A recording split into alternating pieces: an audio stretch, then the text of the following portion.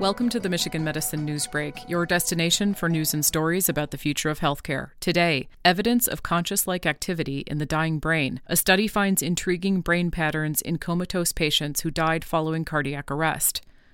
Reports of near-death experiences with tales of white light, visits from departed loved ones, and hearing voices, among other attributes, capture our imagination and are deeply ingrained in our cultural landscape. The fact that these reports share so many common elements begs the question of whether there is something fundamentally real underpinning them, and that those who have managed to survive death are providing glimpses of a consciousness that does not completely disappear even after the heart stops beating. A study published in the Proceedings of the National Academy of Science provides early evidence of a surge of activity correlated with consciousness in the dying brain. The study, led by Jimo Borjigin, Ph.D., Associate Professor in the Department of Molecular and Integrative Physiology and the Department of Neurology, and her team, is a follow-up to animal studies conducted almost 10 years ago in collaboration with George Mashore, MD, Ph.D., the founding director of the Michigan Center for Consciousness Science.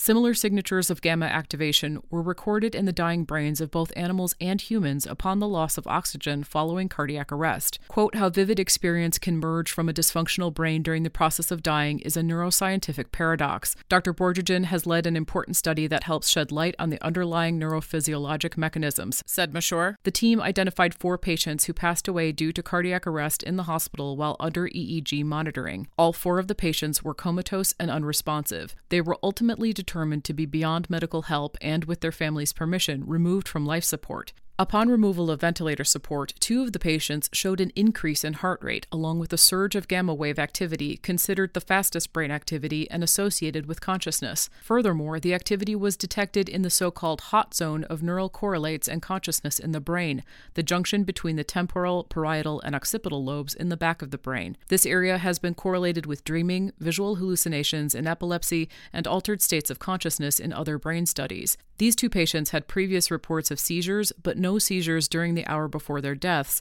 explains Nusha Mihalova, MD, Ph.D., a clinical associate professor in the Department of Neurology who has collaborated with Borjigin since 2015 by collecting EEG data from deceased patients under intensive care unit treatment. The other 2 patients did not display the same increase in heart rate upon removal from life support, nor did they have increased gamma activity. Because of the small sample size, the authors caution against making any global statements about implications of the findings. They also note that it's impossible to know in this study what the patients experienced because they did not survive. Quote, we are unable to make correlations of the observed neural signatures of consciousness with a corresponding experience in the same patients in this study. However, the observed findings are definitely exciting and provide a new framework for our understanding of covert consciousness in dying humans, she said. Larger multi-center studies, including EEG-monitored ICU patients who survive cardiac arrest, could provide much-needed data to determine whether or not these bursts in gamma activity are evidence of hidden consciousness even near death.